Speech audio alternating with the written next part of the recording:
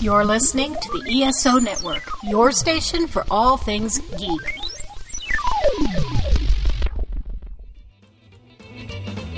Welcome to Earth Station 1, a weekly podcast dedicated to all things sci-fi, fantasy, and much, much more. Sit back and relax and enjoy the show. Hey everyone, welcome to another episode of the Earth Station 1 podcast. That's right, folks. We are here right in the middle of summer movie season, and we are going to be talking all about Elton John.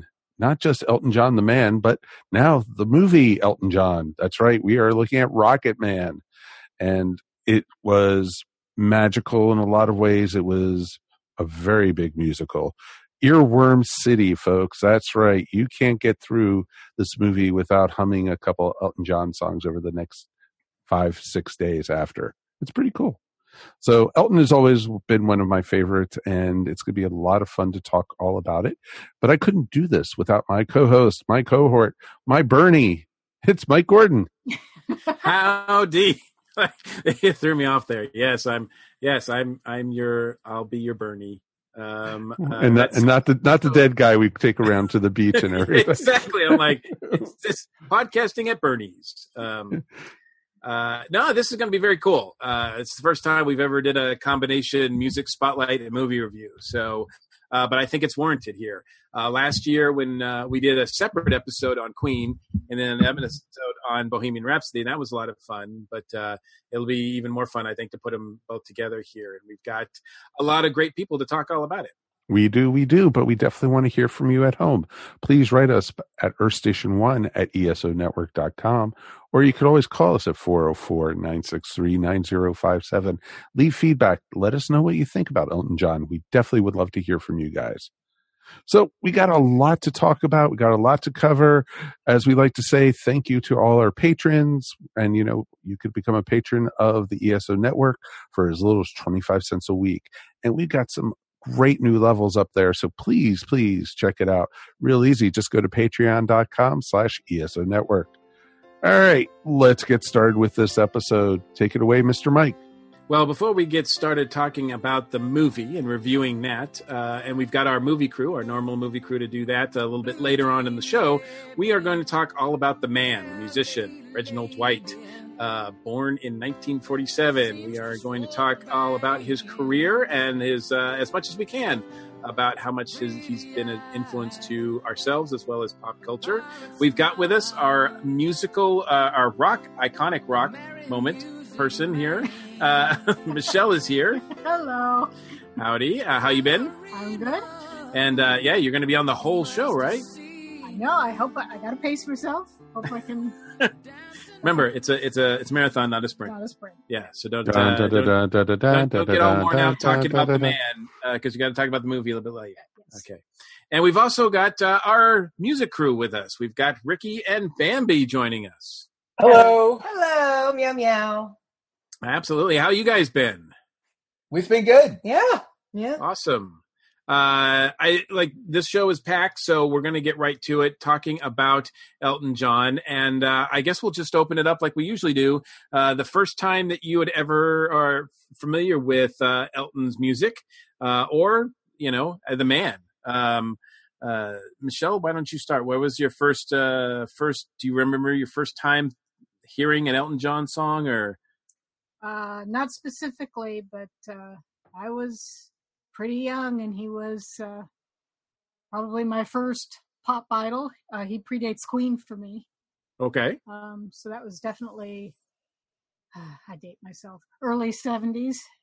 Elton John's Greatest Hits Volume 1 is the first record I ever bought with my own money. Wow. At the Duck Creek Plaza Target. Okay. In Bettendorf, Iowa. Wait, now was it an actual album record? Yes. Okay. And you still have it? I still do. Yes. Nice. So yeah, that's a big deal. So your first album, do you remember, did you hear a song on the radio? Did you?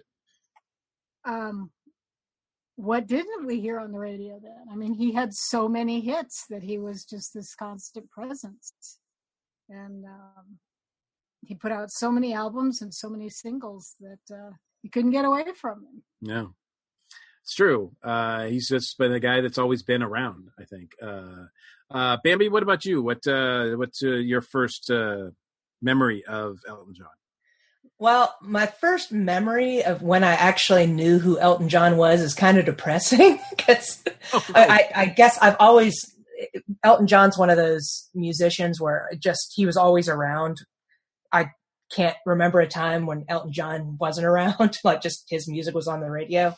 But the first time I was actually aware of who Elton John was a friend of mine's father was really into Elton John, and he committed suicide, and his son was, again, a really good friend of mine and was learning to play music and apparently was trying to learn a bunch of Elton John songs and Tiny Dancer specifically. So I was aware that the song Tiny Dancer was by Elton John, and that was the first time I put a name to his voice.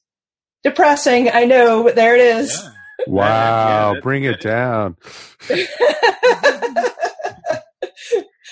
So there we go. I think we'll find that though. Elton John's music is that powerful, but music that is suitable for like some of those occasions. Yeah. I think a lot of people probably really.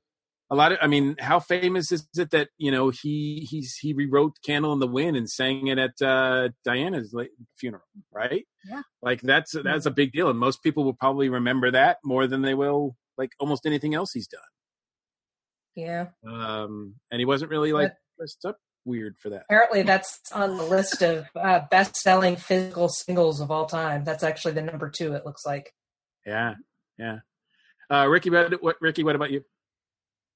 Well, I have a much older brother whose wife was really into Elton John.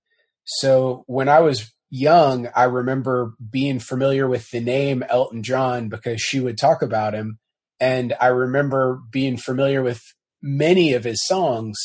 But what's kind of funny is I never really put the name Elton John to a song until I'm Still Standing. And the video for that song. I think that was the first time I ever realized, wait, Elton John's the guy who did all these songs. So I'm Still Standing was the first time I really put it all together. Yeah, wow. And it's a powerful video. I think when most people think of Elton John videos, I think that's the one that probably comes to mind more than any of the others. In fact, I'm kind of trying to think of some of the other videos he did, and I'm blanking out on some of them, but I know during the 80s, everybody was doing them. So, oh yeah. Mike, what about you? Well, for me, probably I was like 5 or 6 when I first heard Elton John. So probably 73, 74. My parents used to do tons of road trips, and we used to listen to Elton John all the time in the car. And the way I remember it most, because one of the first I ever heard from him was Crocodile Rock.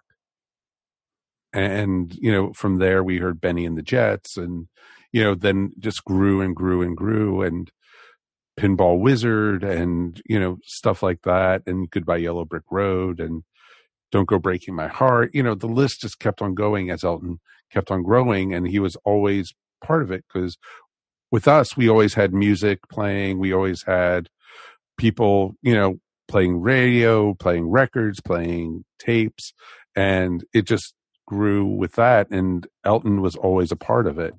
And it was just neat to see. And, I actually started losing with Elton John when he's like the MTV era of Elton John. I remember, I'm Still Standing. I remember the video. And then I also remember, that's why they call it the blues. But then he started becoming even more 80s pop type thing.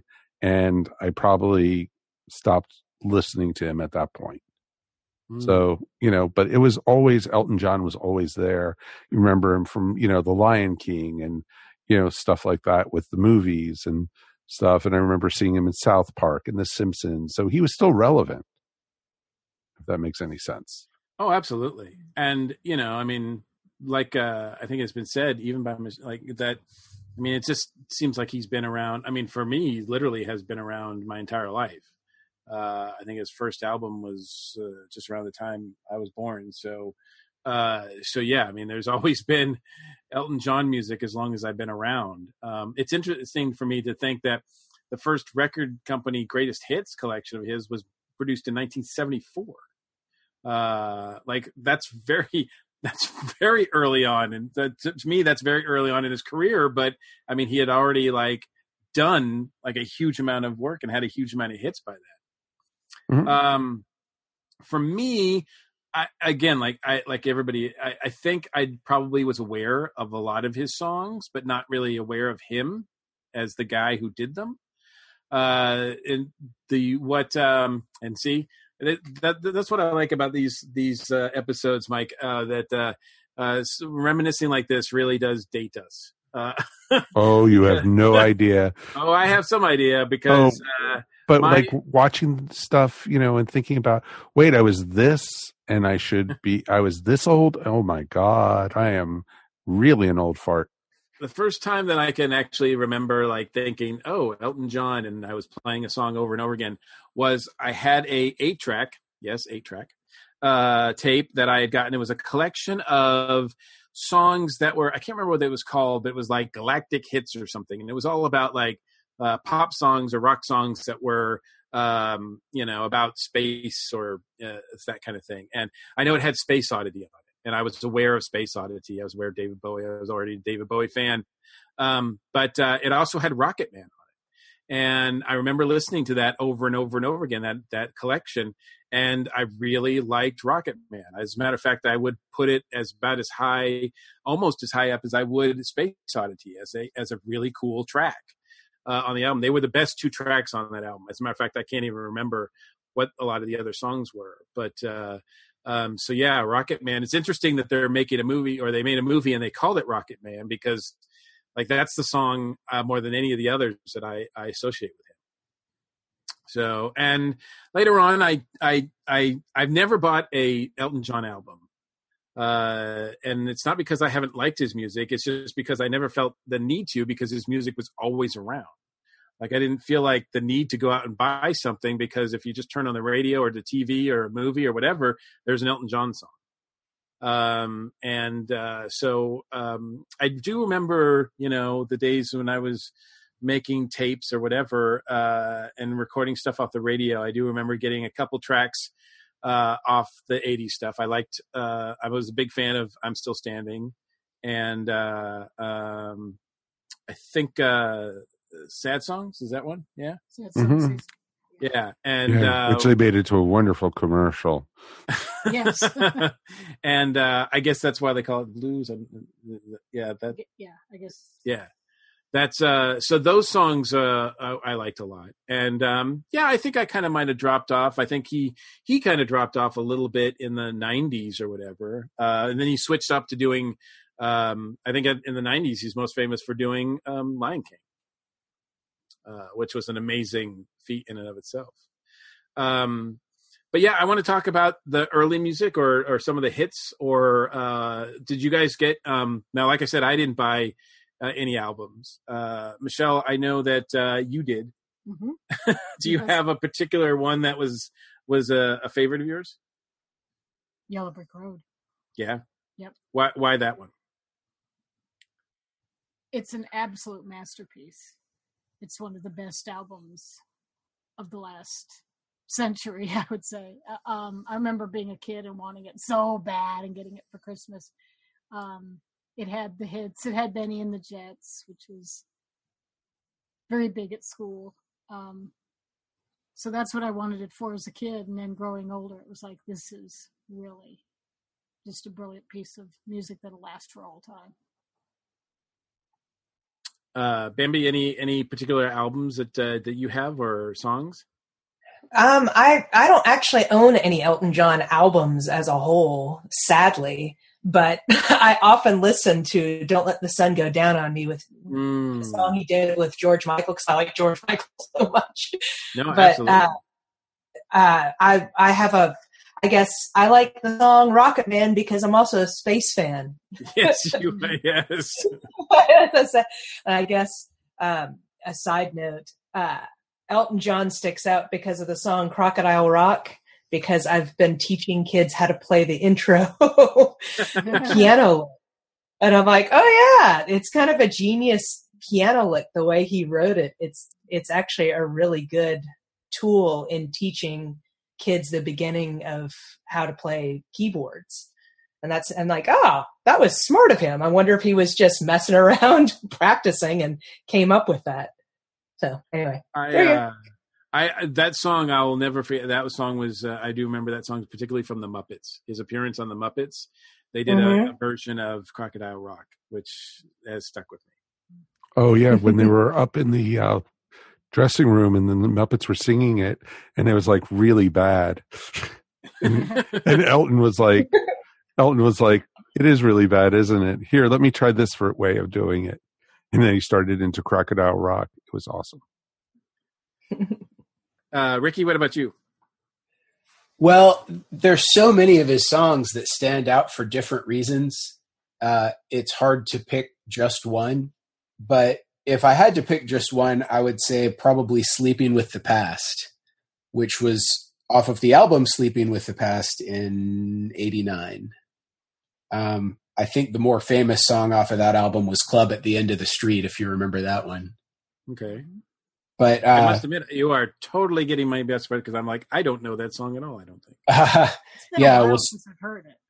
Sleeping with the Past, I don't even know if it was a radio hit, but it was one that I used to listen to a lot. It was one of those songs that, reminds you of a certain time in your life, that kind of thing. Sure.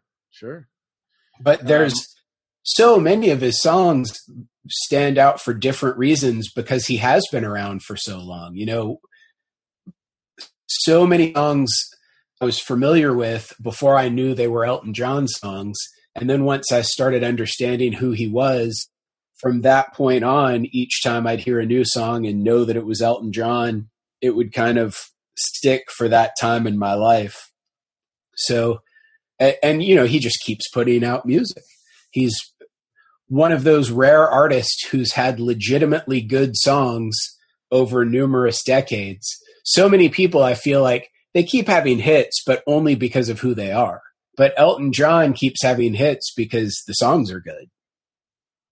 Yeah, and I think a lot. I mean, this is as good a time as any to bring Bernie Taupin into it because, as good as Elton is, I don't know where he would be if it wasn't for Bernie Taupin, who has agreed definitely his writing partner, providing the lyrics, like since the beginning, right? No, very much so. Yeah, I think and the up late till 60s. now, like they still are writing songs together.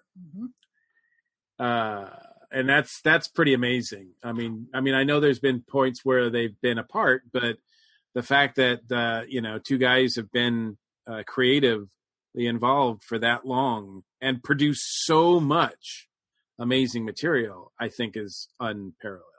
Well, it's kind of interesting too, because if you put it this way, they took over where Lennon and McCartney left off. They were the next great song duo. And they, Lennon and McCartney only did 10 years. Yeah. And Bernie and Elton, they're going almost on 50. Right. Yes. And I mean, what an interesting couple of songwriters they are when one of them gets 9% of the fame, maybe more, maybe 99% of the fame. But Bernie didn't want to be in front. He threw Elton in front. Yeah, if Bernie would just wear more outrageous costumes. Yeah. But I'm just saying, with most songwriting duos, they're both pretty close to equally famous. But with those two, regardless of what Bernie wanted, it's just interesting to me that Elton John was definitely the face, even though both of them contributed so much to the songwriting. Yeah. Well, I don't know. I mean, did Bernie actually ever appear? Like, did he play? Did he appear on stage, or was he just mainly a guy? He has at least one solo album. Really? Yes. That he sings and performs himself? Mhm. Wow, I had no idea. I didn't know that. That's how obscure he is. Yeah. That just proves your point, Ricky. Yeah, I was like, wait. Mike, what about you? Any particular albums that stand out for you? Oh, wow. Goodbye Yellow Brick Road, Captain Fantastic, Mad Men Across the Water, Honky Chateau, a lot of his earlier stuff. Looking even to Caribou, it's interesting when you look at his work and just, most of the songs on those albums are hits, and it might not be like stuff that gets played on the radio all the time, but like his first few albums, probably every song on them, or you've heard them at one point or another, which is pretty awesome. And, Elton, like I said, Elton's always been around for me, and he is, was always a mainstay, and, he was always fun. He was always uplifting, even his more serious stuff, and it's just like Funeral for a Friend or something. It was just awesome. And Candle in the Wind, and, his more, serious stuff. It is awesome. And, I remember many nights singing, being drunk and singing Daniel, My Brother, stuff like that, and just a lot of people in bars just, singing Elton John songs, and we were straight. It was pretty awesome.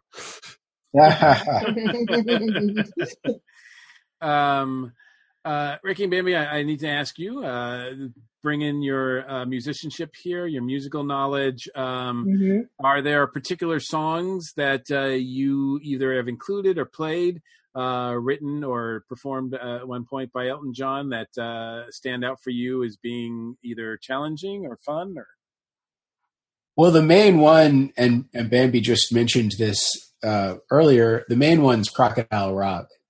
And it's one that we taught one of the groups of kids to perform at the school where we teach, because it's simple enough musically that we could simplify it for these kids who are 12 and under to play. And it's got a classic 1950s, 1960s rock feel that it makes it sound timeless. Bambi, would you like to add anything to that? Yeah, I guess I actually, in addition to that, I had somebody ask me to pick something off of Yellow Brick Road to teach them to play on guitar. And they had just learned how to play guitar that month and wanted to learn a song to play for their grandmother's birthday. And I had a little trouble with it, but I did simplify Candle in the Wind down to where she was able to play it. And I thought that was neat. That was actually a fun little thing to do. It's an interesting question, or an interesting point, really, that so Elton's pretty much known as being a pianist, right? And then most of his songs are, that's the highlight. You don't think of too many of his songs being like a rockin' guitar heavy tune. So when you guys are playing them, I would imagine that most of the time you are having to rearrange them in a way. Yes. Yeah. That's not always the case. When we were teaching Crocodile Rock to the kids, we had two keyboardists. Yeah. So we actually had one student play the organ part. And then another student play the other part. So it was a complicated enough part that we gave his single part to two students. Do you find a lot of like his music is overly, or is it one of those cases where it seems simple but it's actually complex? No, I would say I don't want to say it's the opposite, where it sounds more complicated than it is, but there are a lot of really great songs that can be simplified down to something that's easier to play, and still sounds so much like the original song that everybody recognizes it right away. So even though Elton John is a great piano player, and it may not be easy to teach someone how to play the song the way he plays it, many of his songs can be simplified so that even somebody who hasn't been playing very long can still play a version of his song that sounds kind of like his song, just sort of a simplified version. You can still teach them a part where people will recognize what they're trying to play, and it still works. You don't have to play it just like he does for it to be recognizable. Right. And that's actually that's good songwriting. If you can simplify a part and somebody can still recognize it, that's a really strong song. Actually, I had somebody tell me many, many years ago when I was pretty early on in music that, and I think they were telling me because I was writing songs that were too complicated, but they said any great song can be broken down to just a guitar and a vocalist singing it.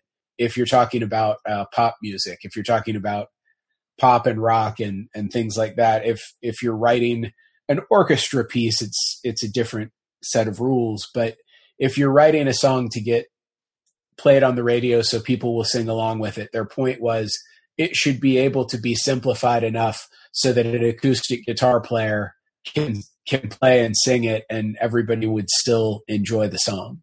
So Elton John has managed to write song after song after song that can be simplified down to an acoustic guitar and vocals and still be a great song. Yeah, people will still know what you're doing. One of the things that I just recently learned was that even from I knew he was a great musician, but I did not know that even from an early age, he was a child prodigy. He could basically hear a tune and play it instantly. He just had that knack. Have you guys ever encountered anybody with that kind of skill? To varying degrees, definitely. I mean, at a young age, it's much, much more impressive. The longer that you play, obviously, the better you get at doing things like that. And so people we know who have been playing longer are a lot better at that. I mean, Bambi and I have been playing long enough that we can do that to some extent. And on a regular basis, do it live in front of an audience. Which isn't always the best idea, but... Yeah, it's often a bad idea, but it can be a lot of fun when we completely destroy your favorite song on stage. Oh, yeah. Well, I have seen it when you've asked for requests and somebody comes up with something that you're not familiar with, yet you muscle through. Yes. And when I'm not familiar with it at all, I pretty much just write a song on the spot that uses whatever the title of their song is somewhere in the lyrics. In fact, it's even more entertaining. But and we've done that a lot. But yes, it's very impressive that somebody who's young and untrained can hear a song and pick it out and play it by ear right away. And the more accurately that somebody can play a song, also the more impressive. We've played with several guitar players who, through a combination of experience and just natural talent, have been able to pretty much play any song that they've heard, even if they haven't heard it recently, any song they're familiar with without much advance notice. And as we just mentioned, it's something that we do a lot on stage. So having a guy like that on stage with you is a huge asset when you constantly throw songs at them. I'm kind of famous in our band with our various guitar players for saying, hey, can you play such and such a song? And they'll say, I can probably fake my way through it. And my response is, good, I'll follow you. And I think it's also, not only could he hear something and then play it pretty accurately, but then for him to just be able to take lyrics, like a poem that, certainly in the early days that Bernie would write, and just come up with musical arrangements for it that are so successful is a difference. I mean, that's one thing to be able to ape something that you hear, but a totally different skill set to be able to take something and just imagine it in your head and then kind of like hear it while you're reading something. And then because Michelle, you have a story about where he appeared and he was able to like just write a song like right on air, right? Yeah, I can't remember if it was the Graham Norton show, and this may be on YouTube. Guy in the audience said, "Can you write a song based on the instruction manual for my?" It was like a charcoal grill or a food processor. It was something you cook with, and they gave it to Elton, and he sat down at the piano and looked at it and wrote a song about using the manual as the lyrics. Wrote a song. Wow! And it instantly went to number one, right? Of course it did. Of course, especially in the UK. Song, the grill went to number one. Only in the UK.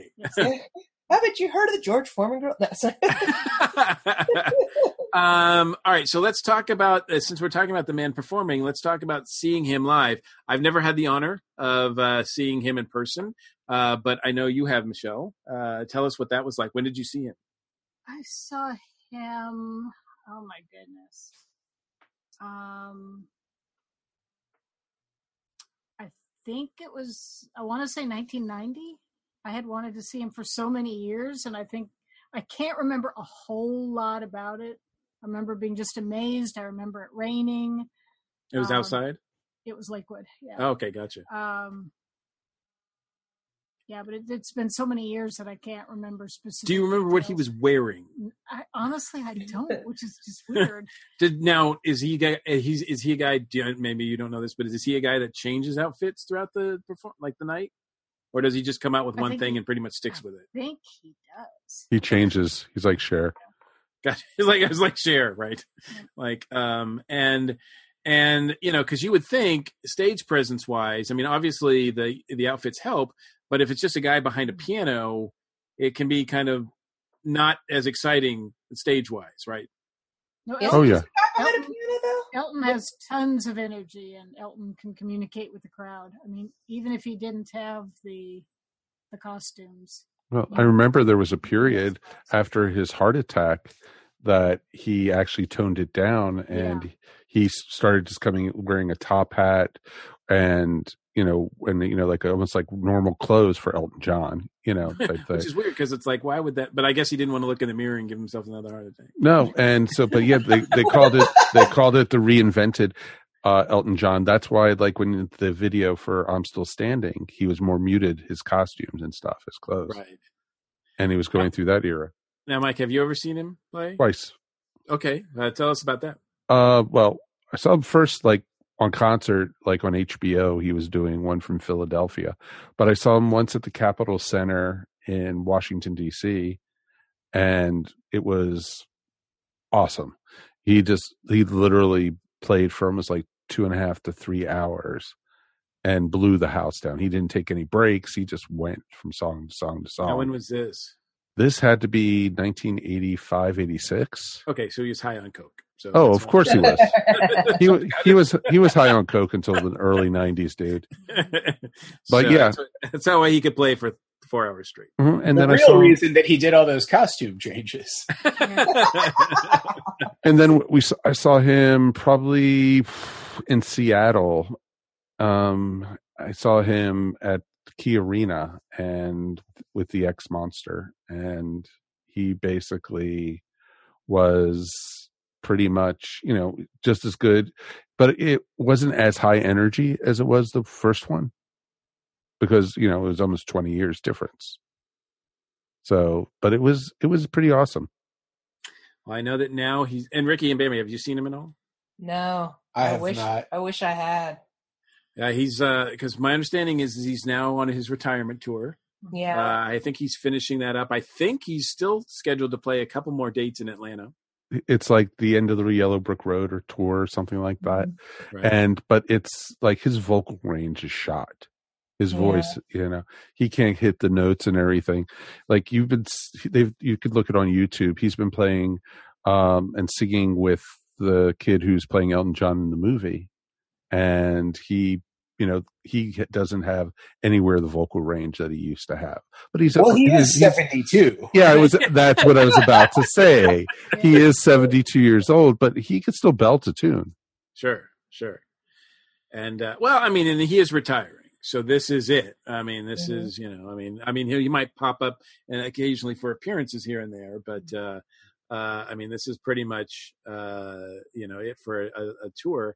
I would. Yeah. Unfortunately now, if you want to see him, you'd have to, put a second mortgage on the house. Yeah. Oh God. Yes. Because those tickets are not cheap. They were starting at $275. Yeah, crazy. Yeah. Thank you, the Eagles. Yeah, that's whose fault it is. Well, Elton John owes his life to a 14-year-old kid. You know about that, right? I don't. What? About Ryan White. Oh, Ryan White. I do remember that. I do remember something about that, yes. Yeah. Ryan White was a 14-year-old kid in Indiana. He contracted AIDS following a blood transfusion. And Elton took a very big interest in that and seeing how much full of life this kid, who had pretty much at the time had a death sentence, because there wasn't the, medications and stuff like there is today to help fight it, and how brave he was. That's what caused Elton to go sober. Wow. Oh, wow. And that's why, spoiler from the movie, they say at the end of it, he's been sober for 28 years. That's what caused Elton to go sober and everything. And to this day, Elton John is one of the largest donators to the HIV AIDS research funds. And it's pretty darn amazing what all the charities he gives to. Wow. Yes. Yeah. He's I'm not a big fan of that. That's what Friends Are For song, but, I can't knock it. And especially around that time, that was for him to be so involved with that and be a front man for that kind of thing. Mm-hmm. Was a pretty massive undertaking for him, and something that he'll definitely be remembered for as much of his music, really. Well, cool. Well, we're going to have to wind down our talk about Elton John. So we will end with a recommendation from each one of us on something that you should listen to, see, watch, whatever, that in regards to our spotlighted performer, Sir Elton John. See, I've been not using his moniker. So now, what is that? Are the Royal Police going to come and arrest me because I haven't been calling him Sir Elton John this entire time? Sir Elton Hercules John is his. Did he actually change his name to that? Is that? Yeah. Mm-hmm. Hercules, I love that. So Michelle, what's one thing that you would suggest that people check out from Elton John? Sir Elton John. Sir Elton John. Oh goodness, so much good stuff. If to you Elton John is The Lion King and the 90s and later, I would go back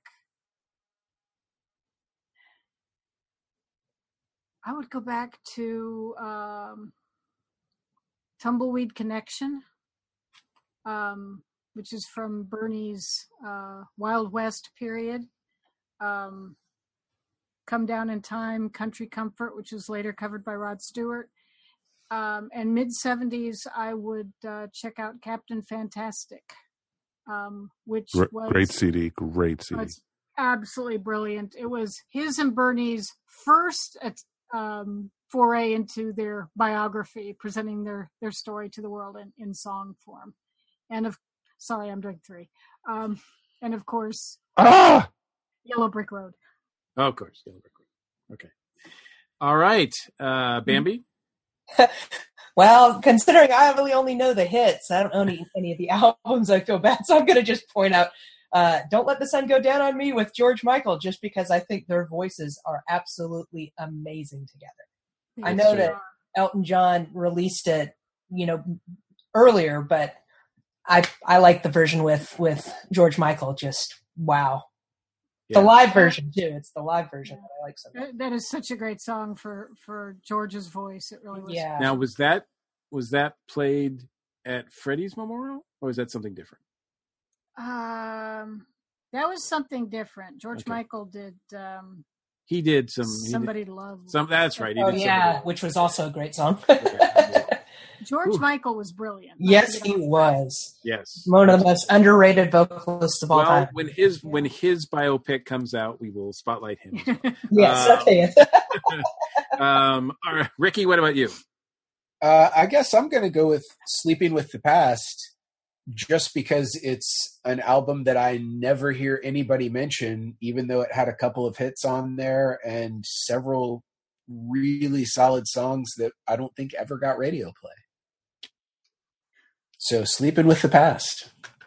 Well, I'm very curious about that one too, now that you mention it, because I'm like, I'm not aware of that at all. And maybe it's something that I'll hear and I'll be like, oh. It had one. It had Healing Hands and it had Club at the End of the Street, and those are probably the two you'd know.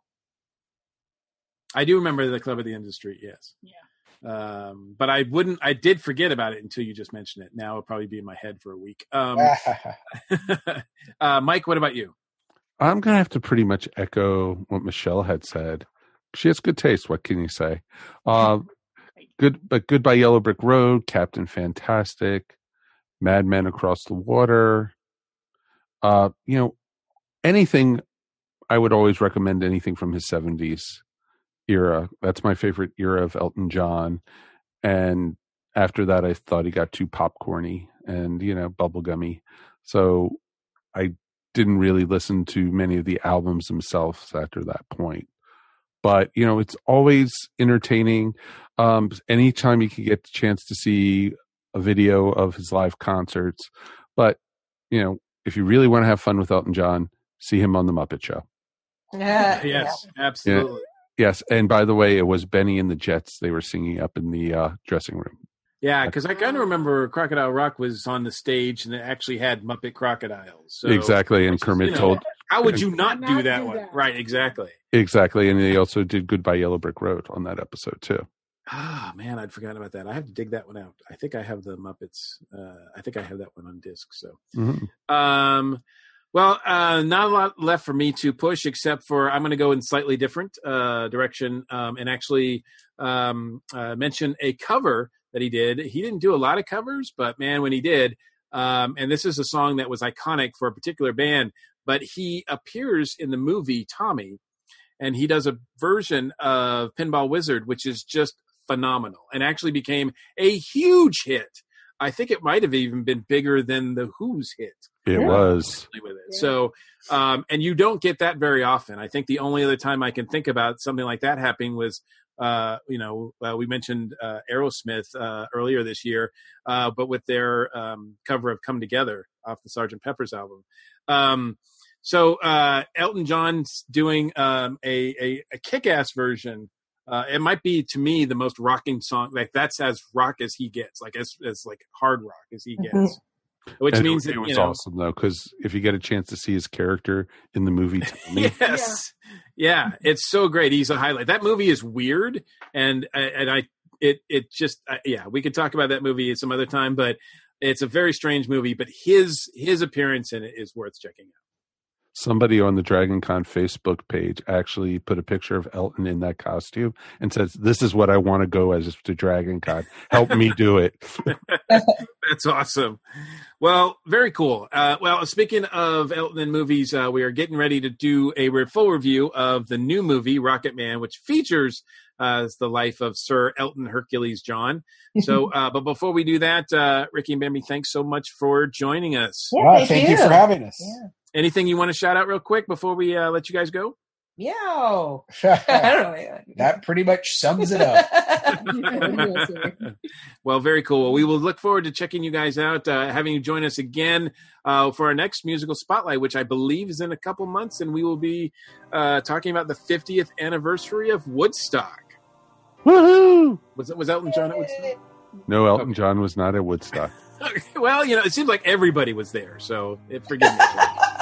So, I wasn't. Mike was. I was. Well, there was one person here who was, so that's going to be fun to talk about. So thank you guys so much. Let's take a quick break, and we'll be back in a moment.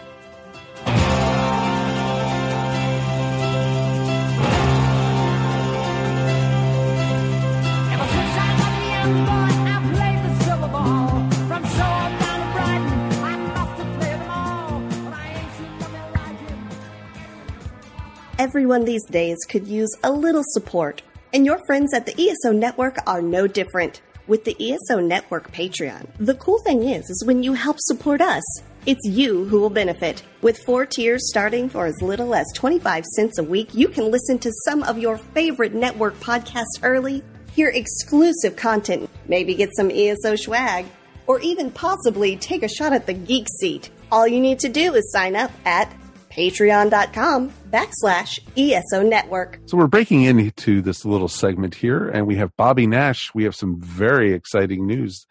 Bobby, you announced a contest last week, if I remember correctly. Yes. We were giving away a Snow prize pack, an ebook version of Snow Falls and the audio version of Snow Series 1, Volume 1, read by Stuart Goffey, who's been on the show with us here before, and which has the first 3 novels as audiobooks. And so we ran the contest in last week's episode, and we're here tonight, thrilled to announce the winner. So the big news is, after the millions of people who listen to ESO have entered. Yes.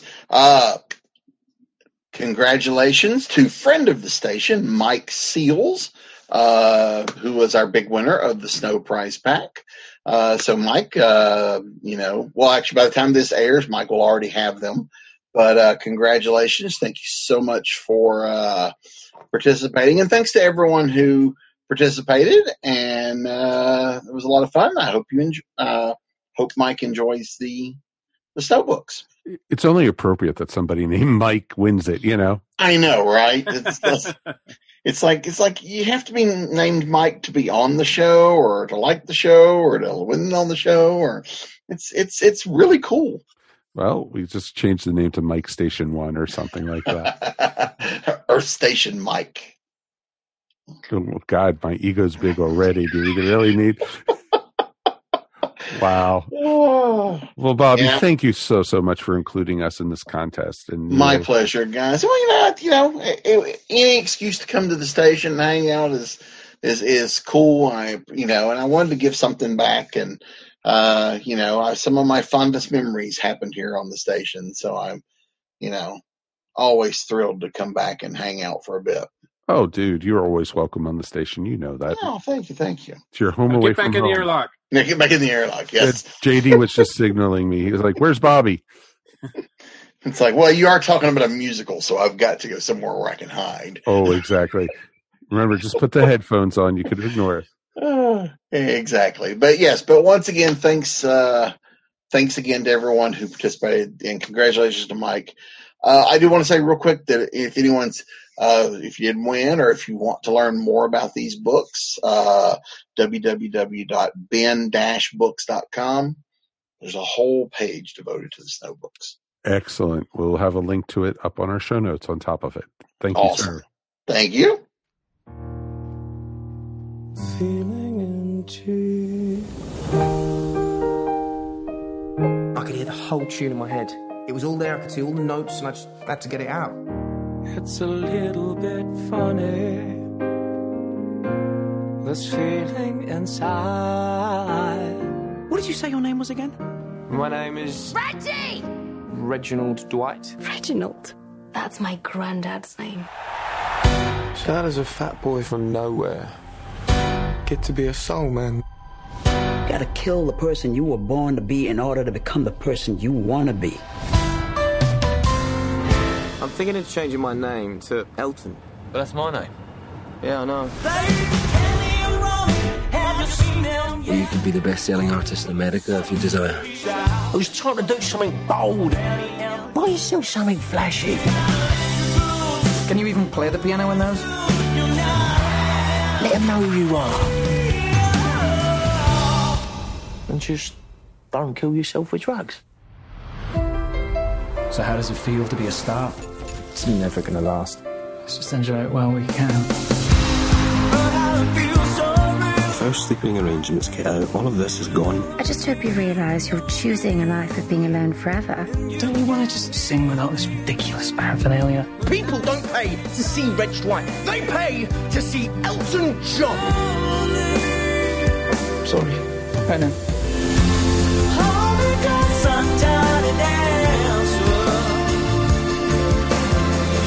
Do you even care how much pressure I'm under? Not really. I'll still be collecting my 20% long after you've killed yourself.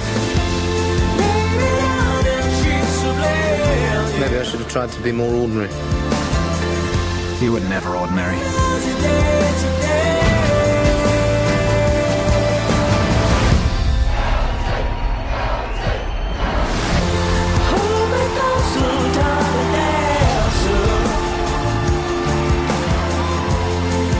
What a shy little boy you were. Look at you now.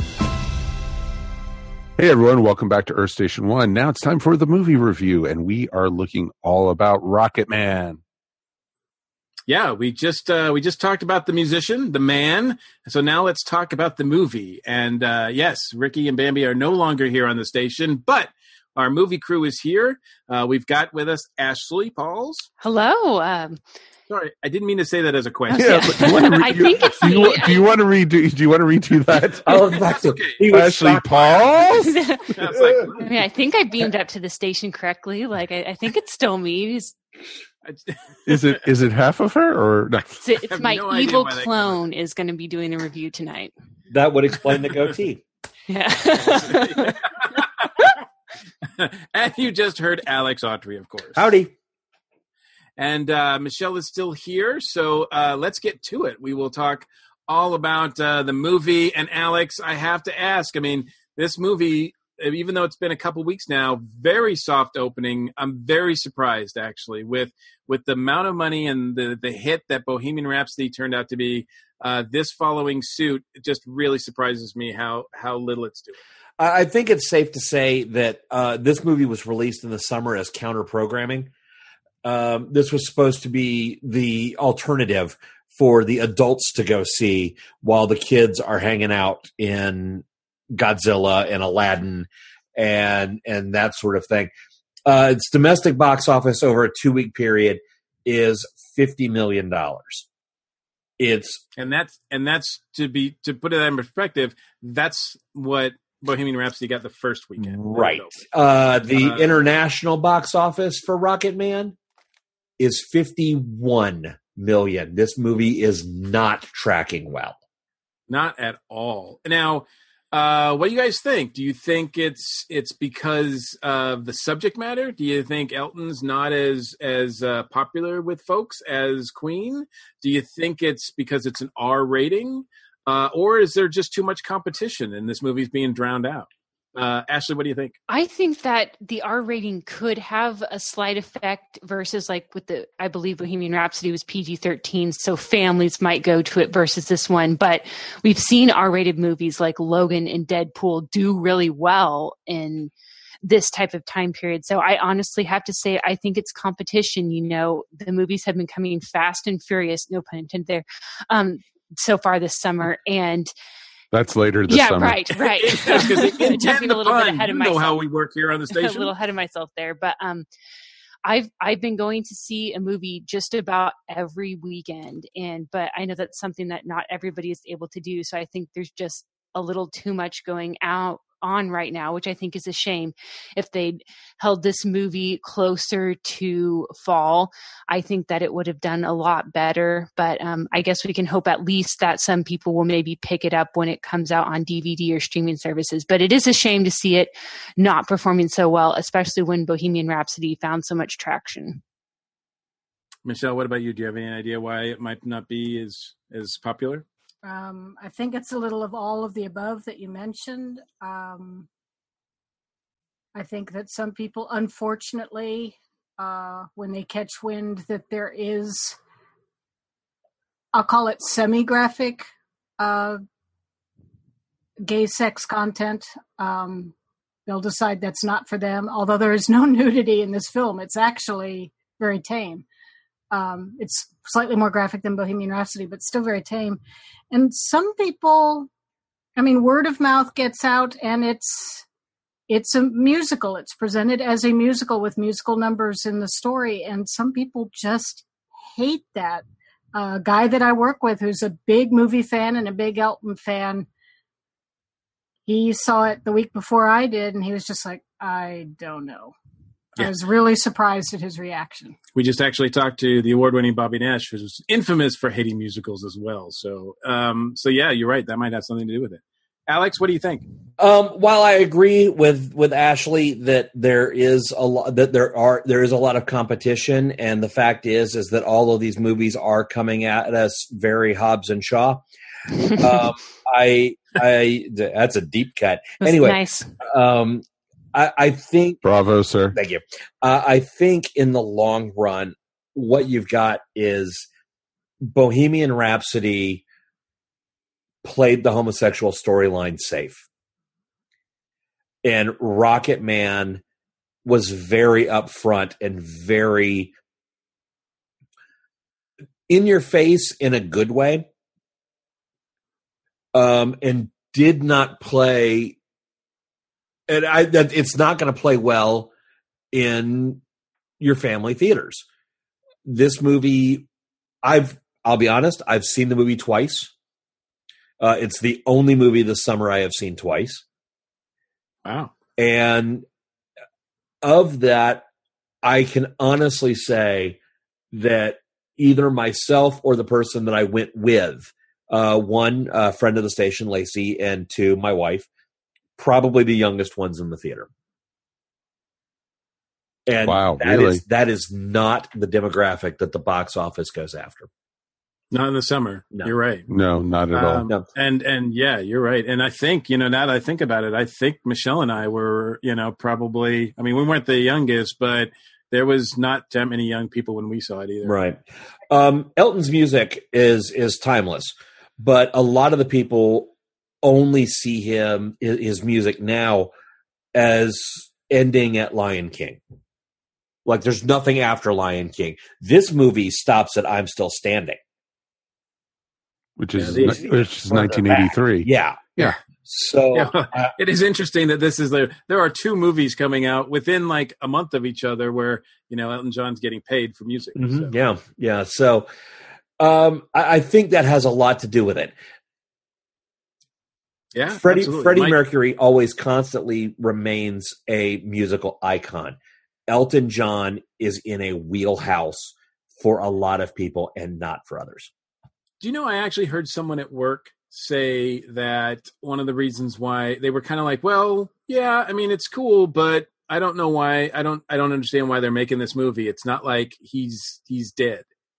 No, but they don't need to. And that's the thing with this movie is, and I was talking to some friends about it, is basically this Bohemian Rhapsody was a pure biop movie. Yeah. It was, and everything. This was more of a jukebox musical. And jukebox musicals don't do that well over the summer. That's just a fact. And I walked out of that movie and I was like, we've got to go see this again. And we went to see it the next day. And I'm planning on probably seeing it again next weekend. That's how much I enjoyed it. Well, let's get right into the movie then and what we thought. I think a lot of people are probably, our listeners are probably already kind of keen to know what we thought. But Ashley, what did you think overall of it? Yeah, so the interesting thing about this movie is that, I would have kind of what I would label a casual familiarity with Elton John's music.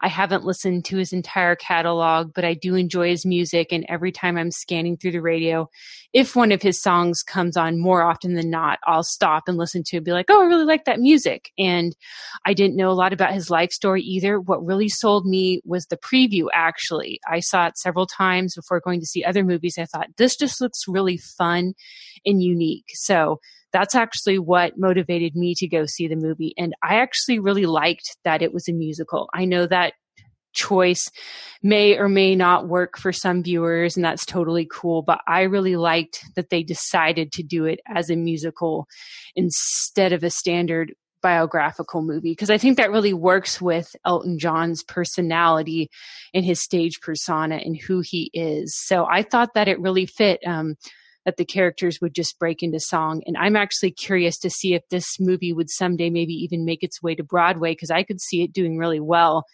as a stage show too. So the music, exactly. Yeah, I would really like to see a live version of this. So that could maybe be an opportunity too. Maybe it doesn't do as well in theaters, but it could find new life in another format. So I hope that this actually reminds me of what you were just saying about a Broadway play, because I remember they put out the a couple summers ago. It was the movie version of what was it, Jersey Boys? Yes, same thing. Yeah. And so it was almost the same thing, but going the opposite direction, going from the movie to the stage. And I think, I would. This is a good fit for it. I would love to see that. So anybody out there who's listening that has any power in Broadway, we would like to see the stage version of this this movie. Yes, and give us credit, please. Yes, yeah, just a little tiny print in the program. I'll be good. Maybe a free ticket. That's all I'm asking. Idea by Ashley Paul. There you go. Michelle, what about you? What was your, because I know your expectations were pretty big for this. I mean, I don't know if Elton's, he might be on the level of like as Freddie for you, because there's albums of his that are your top albums of all time, right? Yes. Oh yes. I mean, we just talked about it. So I know that you're, more than anybody else here, I think that you're like the biggest Elton John fan. So I'm the oldest one on this podcast. I like musicals. I've loved Elton for years.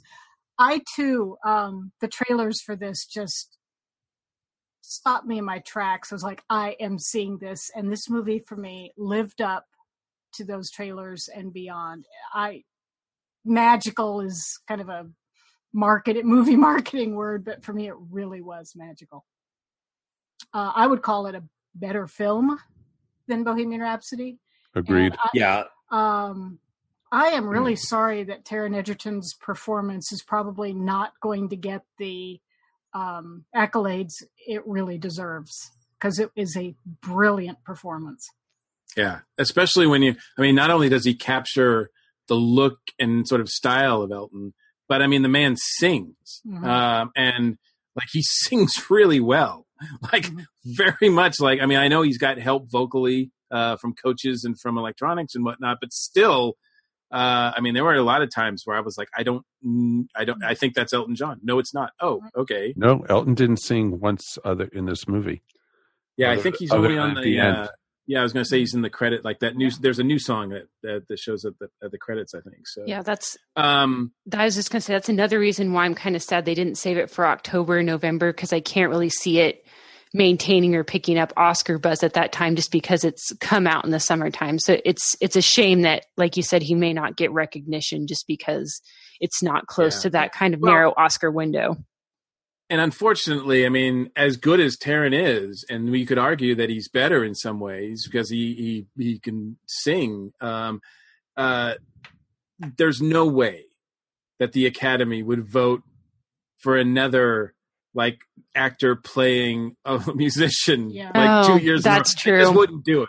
They just wouldn't do it. So he would be doomed from the beginning anyway. So, Alex, what about you? What did you think?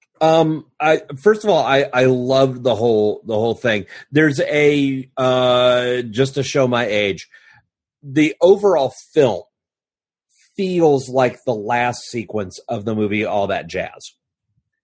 Which is this incredible over-the-top kind of fantasy moment where the director of the movie actually has on film his own funeral. It's very, very strange, but it's a movie about Bob Fosse, and it was directed by Bob Fosse. So, Mr. Egerton is absolutely phenomenal. Simply perfect. And considering that this is not the first time that Mr. Egerton has performed an Elton John song, specifically I'm Still Standing, in a movie, kind of shows that he definitely has the chops. I think. Wow. Yeah, there's something multi-layered deep cuts and puns. Thank you. And then I'll do something stupid like say Joss Whedon did Felicity. Anyway, 2 weeks in a row. 2 weeks in a row. The thing is, though, is that there's no reason why he won't get a nomination for this, because I think his performance is that good. And by releasing it during the summer, it will be in the hands of everybody in the Academy when it is on video and DVD and Blu-ray and digital download by November. Yeah, that's a good call. That's a good call. And it's up to the studio. If they push it, yeah. Mm-hmm. If they're behind it, then I think he's got a chance. And with a $50 million gross, there's a real chance of calling this an indie surprise, despite the fact that it's actually a big budget film. But there are times when these small movies that nobody actively goes to see winds up raking in all the awards. So it's possible that we'll see something big come out of this. Simply costume design. Yes. Oh God, yes. On multiple levels, because you not only have his crazy costumes, which are almost spot on from his and in fact, in one of the I love that fact that during the credits they show you pictures just to be like, okay, we didn't really make this up. This is what he actually wore. Yes. And how freaking weird was it that little boy who plays him looked exactly like him? Yes. Yeah. They were both the younger actors were. Yeah, the 10-year-old version of Elton has an absolute future ahead of him. And I hope he continues acting, and I hope that he gets really, really good roles because he's quite talented. But I think overall, I like watching this film and thinking about it from the perspective that this is how Elton John would tell his story. The music makes so much sense. The story makes so much sense because Elton absolutely sees himself in this movie as the victim consistently. Oh, of course.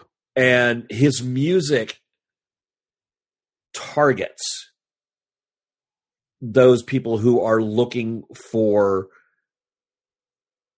something.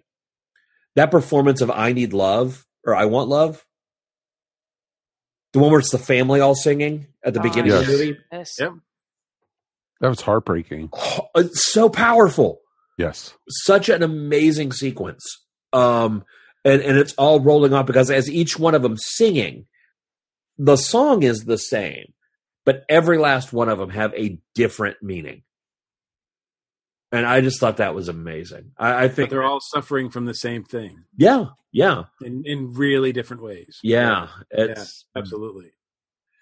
No, good point. Mike, what about you overall? Oh, overall, I love this movie. It kind of sucked, though, going with somebody who is a total Elton John head and was like, wait a minute, that movie didn't come out till 3 years later, or this song was, like, wait a minute, Elton didn't go into, the whole thing with going into therapy and going into rehab, and it was fun though, blocking that person out and just enjoying the movie. And that's what was great about it. I think the because it's a fantasy musical, it has a lot more leeway to play around with a lot of that stuff than Bohemian Rhapsody did. Mm-hmm. I mean, Bohemian Rhapsody is basically saying like, this is how things happen, whereas Rocketman is like, this is kind of just the feeling of stuff. Didn't you like this song? Here's this song. There was a moment, and Lacey, I'm giving Lacey all the credit in the world for pointing this out. Because I was saying that one of the songs I really enjoyed. And she goes, was it that moment where the piano spins around and we get to see nothing but iconic costumes because they had to find a way to put those in? Exactly. That was just awesome. Yeah. And especially to doing, when they did, Pinball Wizard to it. It was awesome. And I remember seeing video of that Dodger Stadium concert that he did. Yeah. And that was a true event that he did try to commit suicide. And 3 days later, he was up at Dodger Stadium. Wow. And, literally that was the closest to reality right there. Just how much he was working and everything. I think this is a good example of a movie that's not necessarily 100% spot on historically accurate, but it felt authentic, if that makes sense. Like, even if some of the historical details were changed, it felt authentic to his experience, and you could feel his struggle and feel his pain, and the music really helped sell that, even if, of course, it didn't happen exactly as the movie presented it to us. Well, exactly. And that was one of the great things about it. And to tag along with what Ashley said about the Broadway play stuff, I thought the whole Saturday Night's Okay for Fighting, that whole scene going from the little kid up, and then he's, when he's a teenager, like an older teenager and stuff. And it was just awesome. That was just a great scene. The editing for this film will get a nomination because the cut scenes in the middle of songs in which they progressively age people is so amazingly difficult to do. And they pull it off really well. And the fact is that the Pinball Wizard, which is the spinning piano sequence, showcases that so well.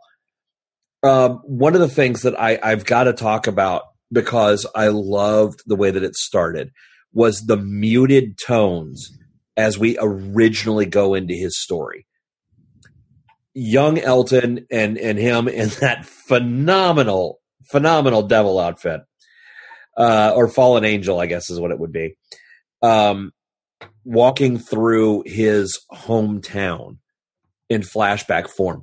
All of the colors are muted except Elton and young Elton, or Reggie, I guess would be the better term. Reggie. So Reggie and Elton are, and it's for the Bitches Back as the song that's playing. But if you look at all of the tones, like even the brightest blue is more gray. And it's just, it's really wild to just kind of sit there and watch that and just be blown away by the camera work and the editing of this film. It's a gorgeous film. Yeah. Well, if you notice with that, everything was muted until he became Elton John. Yeah. And everything. When he was Reggie, it was all muted. Absolutely. I'm with y'all. This was a great movie in some way. I mean, obviously it's going to be compared to Bohemian Rhapsody just because of the release dates are so close. British gay pop stars, rock stars, I mean, like it's like there's a lot of things to compare here. The same director, both of these. So, but this one is, so it's more, the fantastical elements I think definitely fit the man, the musician, the legend, so to speak. The songs are great. The performance by Taron is just top notch. Best I've seen all year. The movie may not be doing well at the box office, and who knows what it's going to get as far as Oscars and whatnot. But it's guaranteed to get one award, and that is it has to be a Guinness World Record for the most pairs of sunglasses shown in a movie, like by one person or by multiple people, because there's so many, like every single scene he's wearing a different pair of glasses. Every single scene, it's just like, wow, that's impressive. I mean, and just like the man, like really, that's the one thing that he was known for.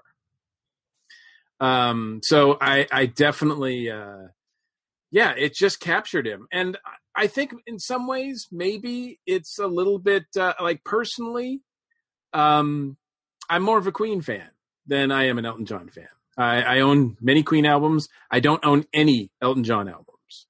But I like the music. I will say that since I saw the movie on Saturday, and since then I have had multiple earworms in my head, all different Elton John songs, like just pop up out of nowhere. In fact, today I think was the first day, and this was actually just a little while ago, I actually had a song in my head that wasn't an Elton John song. And I was like, whoa, that took a while. I feel you on that because I went and saw this movie last Saturday, more than a week ago, and I have had Tiny Dancer in my head on a constant loop. So I love the song, but I would really like to get some freedom from it, at least a little variety. So. Oh, I know. It's funny because for years, whenever you thought of Tiny Dancer, I always thought of Almost Famous, the bus scene, which is really famous. And now I'm going to think about him at the cabin. It was pretty awesome. That's a heart-wrenching scene too, because it shows like his loneliness and his wanting to be with someone, anyone, to be loved, and that was such a good scene. Mm-hmm. Very much so. So how interesting is it? I want to talk about some of the other performances. How interesting is it that?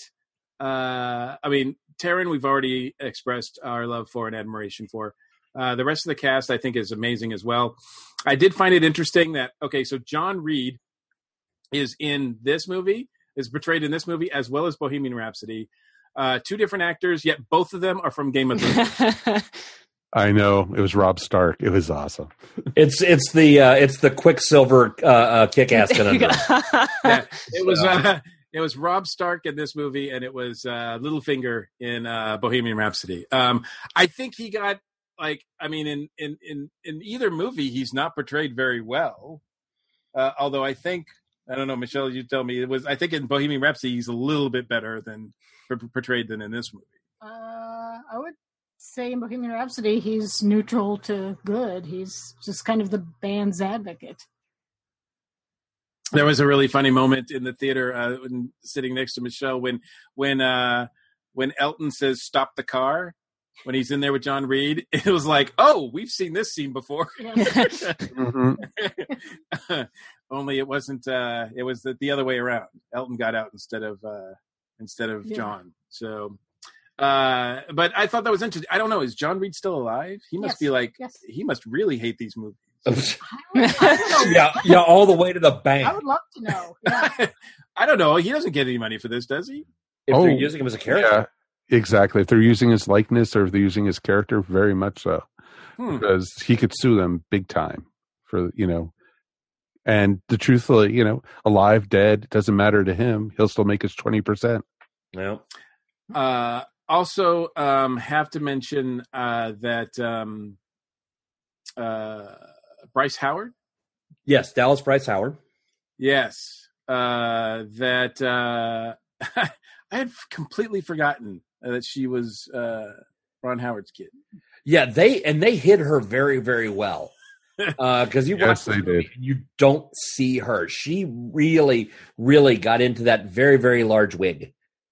I can't. I thought it was funny though. I was joking around. I was saying that I wonder if on set she was taking pictures of herself and saying, "Hey, Dad, I'm dressing like you were on Happy Days." Yeah. I'm sorry, Ashley. Happy Days was a sitcom. I did get that reference. Wow. But I read an article where she said that when she got the part and she looked at the script, she was at first kind of horrified that she was vilifying his mom. And she was like, I can't believe that this is like they would do this. They would want to do this. And I'm not sure I want to do this. And she said, I better do some research. So she looked online. She talked to a couple people who knew Elton John, et cetera, and was horrified to find out that his mother in real life was actually much worse. Yeah. Oh, yes. Wow. Yeah. We talked about that a little bit earlier in the show and the relationship he had with his parents. And it's a wonder this guy can talk and walk after what his parents did to him. I know we talked about this a little bit too in the musician part of it earlier in the show, but I thought the movie really impressed me with because I didn't know much about Elton John's youth or his upbringing at all, and I knew he was a musician. I didn't know he was a musical prodigy. I didn't know that if he heard something once, he could just play it. But apparently, he has that skill. Well, I think we all do deep down. Some show it better than others, though. No, some it's really deep. No. His, I mean, the fact that he did get scholarship, he did, all of that. But again, it was. Thank goodness for his grandmother. And there's a bit of wasted talent there, but it kind of shows that because he had all that talent. And while, fortunately for us, he used it for the powers of rock and roll, he could have been an amazing concert pianist. Oh, yeah. He could have done anything, really, in music that he wanted to. Mm-hmm. Yeah. Well, I mean, think about it. I mean, we already kind of mentioned that, he's responsible for all the, the hit songs on, Lion King. Yeah. Well, and that's completely different than, what he was working with. Now, in mentioning the cast and the characters, I think ultimately this is a love story, bromance between bromance. It's a bromance. Right? Yeah. Which I thought that was. I don't know much about their real relationship. I know it's had some ups and downs, and they've gotten together. Like they've written together, and then they haven't. And they, I think they're okay now. But apparently they've never had an argument. Although in the movie it seems like they have a couple.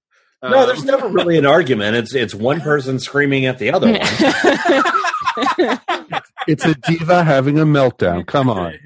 It's one person screaming and the other person walking away. Yeah. But Jamie Bell as Bernie Taupin. Yep. I thought he was fabulous. Fantastic. Yeah. Yeah, I really loved seeing the depth of their friendship, and I would have loved to see even more of the movie of just their creative process working together and just like how well the lyrics and the tones in the music speak so well together and just convey an emotion. Like definitely magic happens when these two are working together. Yeah. Well, exactly. And he basically was writing poetry and he sent it into the record label and Elton was there. It was like serendipity. Oh, yeah. They just combined together. Perfect pairing. Because you would not be able to get anybody to make the music that Elton did. And I don't think you'd been able to get the songs without Bernie. And that's obvious. And they even discussed that in the film. What's funny is that Jamie Bell was starred in Billy Elliot, which Elton John actually helped get the stage production going for. But Billy Elliot was written by Rocketman screenwriter Lee Hall. Oh, interesting. So it's more, I'm going to write this, you're going to play it kind of thing. So no, Jamie Bell, I agree. I think there could have been a lot more done with Jamie, because I don't feel like he was given a whole lot of time to shine. But there's a moment in the beginning where we're starting to see we get the first of many montages about Elton's success. Elton actually sits there and says, "There's no way this is going to be able to last." And they both do. They're both like, "Yeah, let's just be happy now." Because right. And Jamie Bernie says, "Then let's enjoy it now." Yep. And that's how he plays it for the rest of the film. So, yeah, in a way, it felt more. I don't want to say realistic because this movie is not concerned with that so much. But I mean, when their relationship, it was, I mean, Bernie was the guy that was behind the scenes, and Elton was the front man. And speaking of that, I'm kind of torn because the more I think about it, it doesn't make a definitive statement on this. But I kind of felt like the costumes that Elton was wearing, being a frontman, were done more out of anger and lack of self-confidence than they were about having fun. And that took a little bit of fun out of the costumes for me. Yeah. They were, he craved attention. He wanted it from his father. He clearly craved that attention. He was told to, go out and get some clothes. And he went out and found the craziest thing that he could find. And I think they show that very well in this film. Yeah, because he's not just going out there and dressing like, I mean, he's not gender bending as a general rule. He's just going out there, like you said, he's finding the most outrageous thing, whether it's a chicken outfit or dressing up like a Queen Victoria or whatever, or dressing up like, a sparkly ball player. Like he's like how far can I take this rather than it? I mean, it's more than just like I'm the center of attention. It's like, no, like this is, I'm just going to go way over the top as I can. Mm-hmm. Exactly. And it was interesting to see, the evolution of it. And you saw that, especially in the Pinball Wizard montage. Mm-hmm. Right. And, you saw him going from the longer hair, and oh my God, they got to his hairline really good. In this one. They actually have him with more hair in the Don't Go Breaking My Heart scene that he actually had in real life. So just a little bit of embellishment there. I love the girl they had playing Kiki D. It was awesome. Yeah, she was. That was a great scene. Well, I think we're sort of getting to the end. Before we rate it, is there anything, real quick that you didn't like about the movie, Ashley? Nothing immediately comes to mind. There were a few moments where I thought maybe they pushed the fantasy element just a little too far, that were just a little bit much for me, but those are like really small quibbles. So not even anything I think even worth mentioning. Overall, I really enjoyed it. Yeah. Michelle, was there anything that as an Elton John fan that you felt that was missing? As a fan of his career, I kind of wish they had given some credit to his band that he had for so long and his producer, but I understand why they couldn't and didn't. Okay. All right. Fair enough. Alex? I can't think of anything off the top of my head, especially after seeing it twice in the same day. I can't think of anything right off the top of my head. The fantasy aspect is a little overbearing, but I understand why it's there. So I kind of liked that. I thought it was actually worth it in the long run. I honestly enjoy this film. I think it's going to do, I hope that it does very well in the secondary market because it deserves it. Yeah. Mike, what about you? I'm going to follow what Alex said because truthfully, this movie is too good to fail. I hope that, word of mouth would have gotten out there because most everyone who has seen it has enjoyed it. Some people might have not loved it as much as others, but it was fun. It was enjoyable. And I'm hoping, when home video comes out or downloading, whatever you want to call it, I'm hoping that more and more people will see it and even more buzz will build for this because the acting was great. The story was fun. The fantasy was a little bit too much, but, I want to see how long it took him to do that swimming pool scene. That's all I wanted to know. Oh, yeah. That was awesome. The kid sequence, at the bottom. Yeah, that was cool. I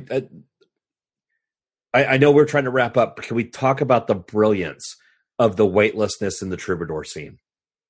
Oh, that was nice. Awesome. That was nice. Oh, yeah, that capture, that jump that everybody that lasts for like 5 minutes or whatever it is. It feels like it lasts forever. Mm-hmm. Yeah. That was brilliantly done. It was awesome. I'd never seen it like that element, and it seemed so like he tapped into something that I'm like, wow, that feels so real that I've never seen expressed that way before. But you felt it at a concert before. Absolutely. Mm-hmm. Absolutely. Mm-hmm. Like where everybody's just rising up because it's you're in that moment. It's just, that was pretty amazing.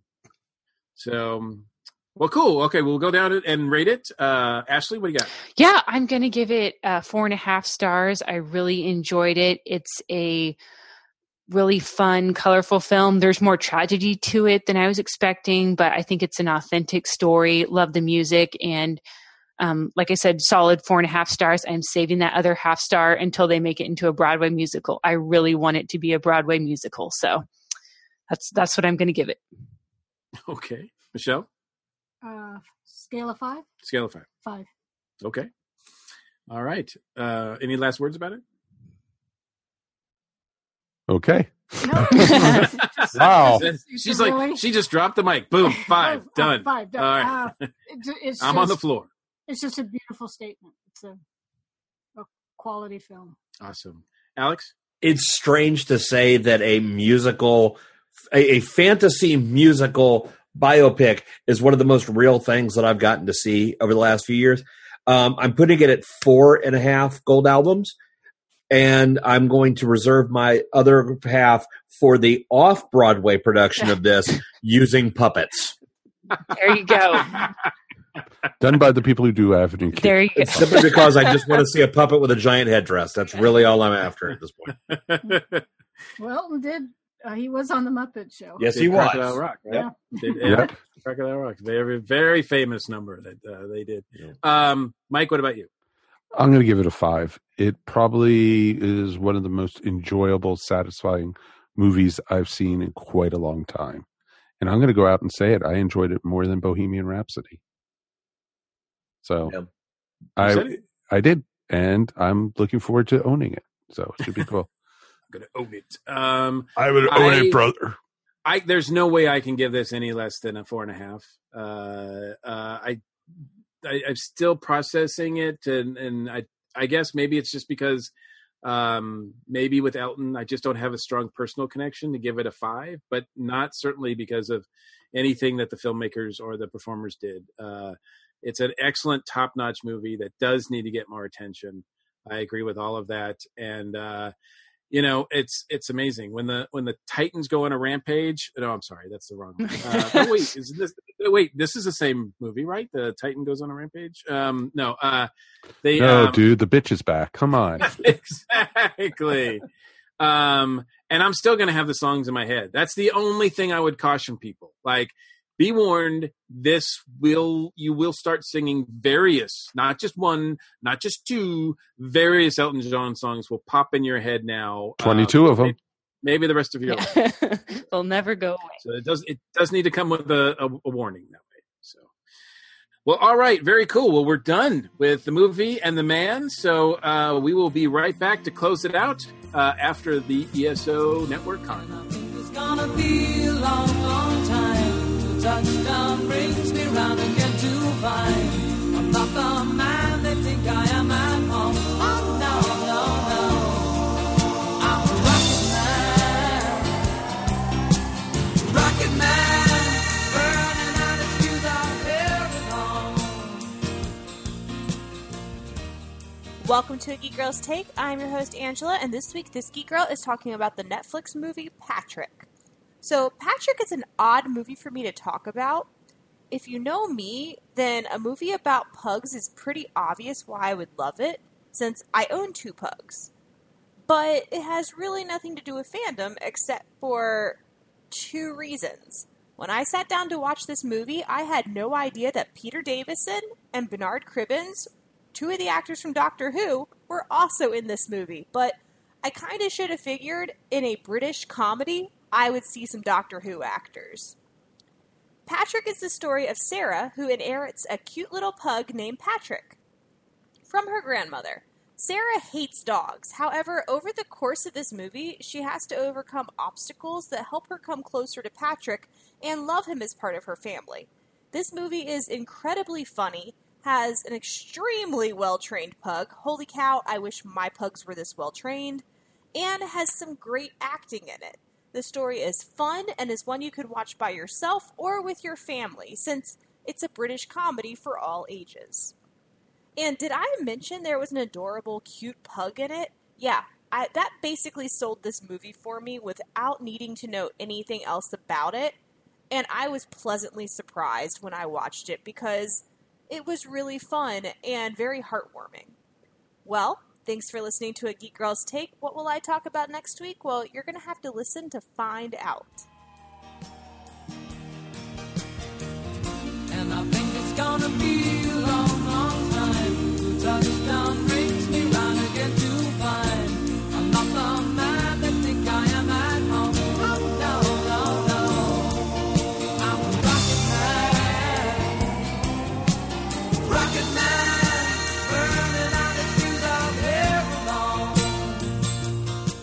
for the week of June 14th, 2019, it's the ESO Network Con Report.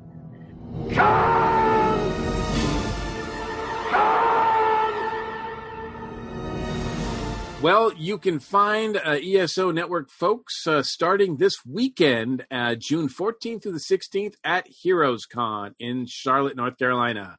In fact, I will be there. I don't have a table, so I won't be set up, but this is the first time I'm returning to Heroes to attend or just, to see it, to check out the show in 5 years. I can't believe it's been 5 years. This show is one that I love, and I used to go to every year. But things happened, and I just couldn't get around to going there. There was conflict between other shows that we were doing, et cetera, et cetera. So, I had to miss out. So this year I'm back. So you'll go in there and go, finally, Mike Gordon has returned to Heroes Con. No, I'm just going to say howdy. I like the other way better. I think that's what people expect. If I came out and I didn't say howdy, they'd be like, "Who are you?" So I'm very happy. I'm very excited. There's a lot of talented artists and writers and comic folks at Heroes, and I'll be doing some recording. So as a matter of fact, you'll be able to hear some segments that I'm doing in the next episode. So if you can't make it for whatever reason, just tune in next week and we'll play some of that stuff for you. We'll bring a little bit of Heroes Con to you.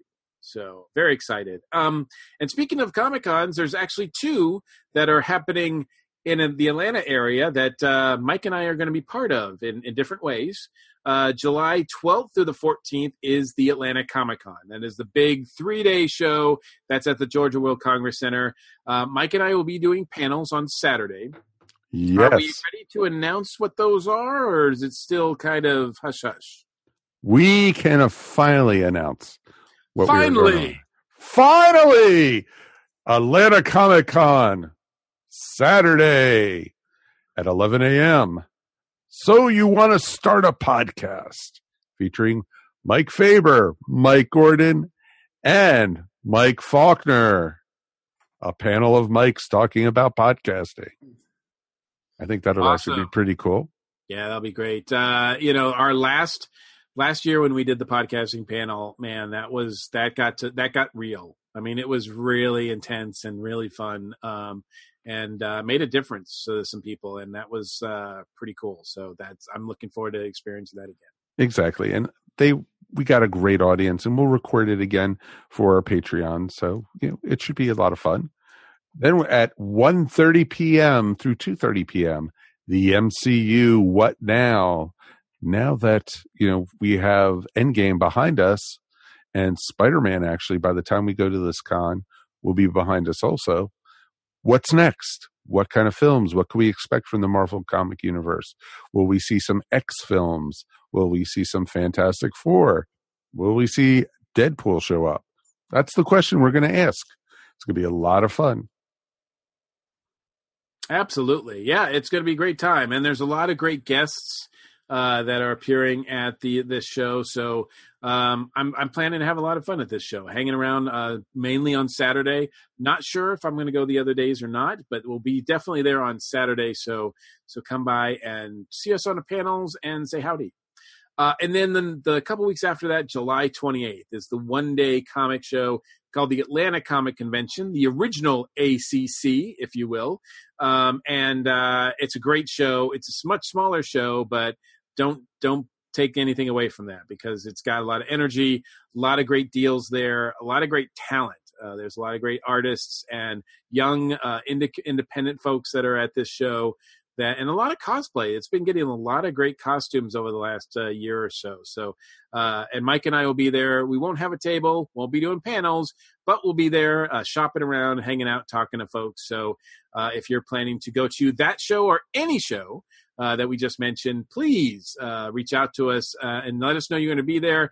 We can hook up, say howdy, share stories, that kind of thing. And certainly if there's a show that we didn't mention, that you want us to mention on the show or talk about, promote, participate in, what have you, reach out to us, because we love, love, love talking about convention.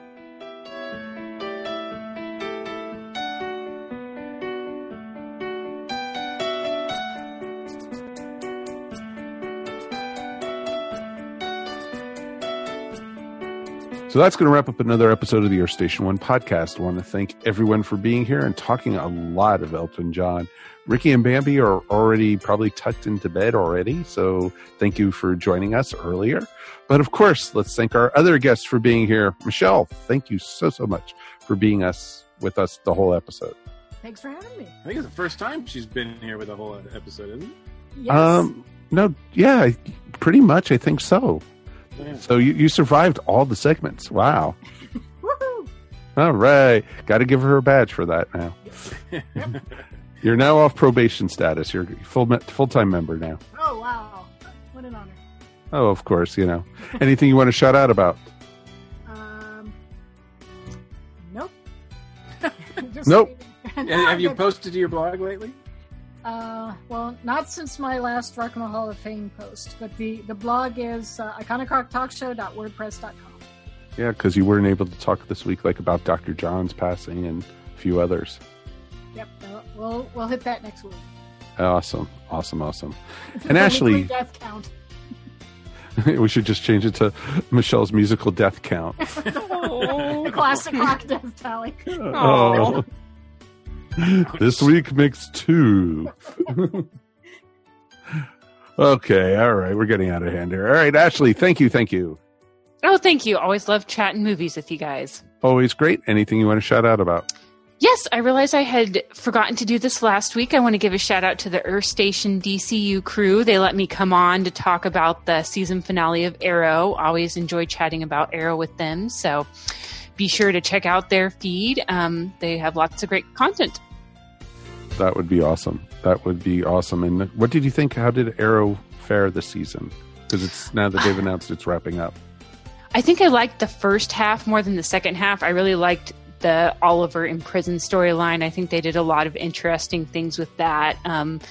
The latter half of the season had some up and downs, but overall, I'm looking forward to the next season. And even though it's always sad to see a TV show end, I think it's probably time to wrap things up. So I'm glad that they're going to be closing that out, and hopefully it'll be a satisfying ending. I just have to wait and see. That would be awesome. See what happens, how they wrap up the show with the Crisis on Infinite Earths. Ooh. Yes. Hopefully, if he's got to go out, it'll be in an epic way. So I'm looking forward to that. Of course.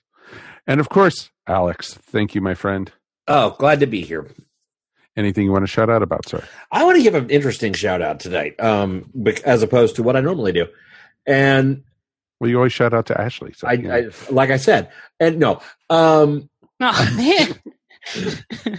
This past Friday, I had the pleasure of going to Southern Honor Wrestling in Canton, Georgia. And let's face it, we're in the South. It is not what you would consider an overly open area. And I got to see 2 wrestlers compete against each other, Ashton Starr and Effie. Both of these men are open homosexuals. They put on a match against each other that brought the house down. They were phenomenal. They were fabulous. And 400 plus fans in attendance after seeing them perform sang happy birthday to Effie because it was his birthday. Oh, wow. And that is awesome. Yeah, it is an amazing experience. I am hoping that someone's got this on video, and if there is video, I will post it on ESO. There's a great moment when all the stereotypes and all the things that you think could happen at a place are completely shattered. And so I just want to applaud both Ashton and Effie and send a shout out to the great folks at Southern Honor Wrestling for putting on an amazing show, and especially in Canton, Georgia, putting on a match like that. That is awesome. Fantastic, sir. No, sometimes the smaller, organizations put on a lot more show because these guys are hungry. These guys have the heart, and you get to see some amazing stuff. And the Canton, they do a show the first Friday of every month, and they literally, Ashton Starr is a phenomenon in that building. The fans adore him, and They could have gone for the cheap heat. They could have done that, and they didn't. They allowed his talent to show through, and it does. Oh, that is awesome. That is awesome. Well, very cool. And Mr. Mike, we made it through another one, sir. We did. This was fun. This was fun. It was fun. Absolutely, yeah. Talking about Elton John a lot. So, and as always, it's my pleasure. Yep, of course. It's always great to talk to you. What do you have to shout out about, buddy? I'm going to give a shout out to two very good friends of the station, two very dear friends that got officially hitched this weekend, and that is Ryan Cadaver and Nicole, otherwise known as Battle Cougar. They actually made it official this weekend, and are Mr. and Mrs. Cadaver, or I think the hashtag is Cadaver Forever or Cadaver. I think it's something like that. Anyway, I'm so happy for them. They're like for the longest time since I've known them. I think they've been together. They just fit well together. They're like a real life Gomez and Morticia. They are pretty, although they rock a lot harder than the Addams Family folks do. But they're just great folks, and I wish them all the happiness in the world. Hear, hear, hear, hear. All right. My shout out real quick is to Amazon. I was thrilled and really excited that they were doing a version of Good Omens. And then I was a little worried about that they were doing a version of Good Omens after watching American Gods and this last 2 seasons. And then I watched for American Sade, of course, Good Omens, and basically was thrilled and loved it. I just want to tell people to watch it. It is amazing if you have Amazon Prime. It is truly an amazing show, and it's not that long. It's just a couple episodes, and it's a one and done. They're not planning a second season. They're not planning on extending it, and it was awesome. And it's humorous, it's fun, and it's fantasy, and it's Neil Gaiman. It's pretty darn awesome. This is what I was hoping American Gods was going to be. But we're going to be talking all about this Good Omens in a few weeks. We're going to be doing an episode about it, so I'm not going to spoil anything now. But just go see it. Go watch it. It's worth it. Truly, truly worth it. All right, that's going to wrap up this episode. Want to give a quick shout out to everyone who's supporting us. Always a reminder, please, please, please subscribe to our show on whatever media player that you listen to. We're up on most of them, or wherever fine podcasts are found. So please give us a listen. And we will be back again next week when we are going to do an artist spotlight on Carl Barks. That's right, folks. We are going to be talking all about Carl Barks and his work on a lot of his Uncle Scrooge stuff. It's going to be pretty awesome. So until then, my name is Mike Faber. We will see you here next time on the Air Station 1 podcast. Peace. And we're done. Boom. I swear to you, I heard you say Karl Marx, and I was like, what?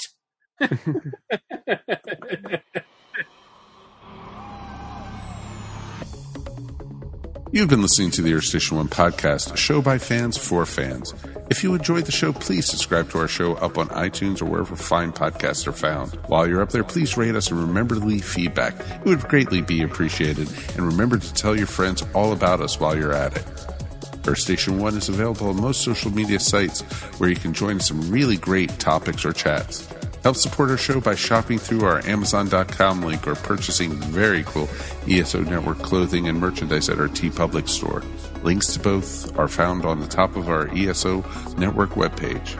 Become a patron of the ESO Network by backing us up on Patreon for as little as 25 cents a week. Go to patreon.com/ESO Network to sign up. We want to hear from you. Please write us at earthstation1@esonetwork.com or call us at 404-963-9057. Thanks for listening, and we'll see you next time here on the Earth Station 1 podcast. Peace, and we're done.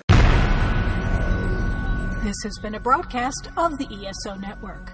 Be part of the crew and help support our shows by donating to our ESO Patreon or by shopping through Amazon.com or the TeePublic store, which can all be found at www.esonetwork.com. The ESO Network, your station for all things geek.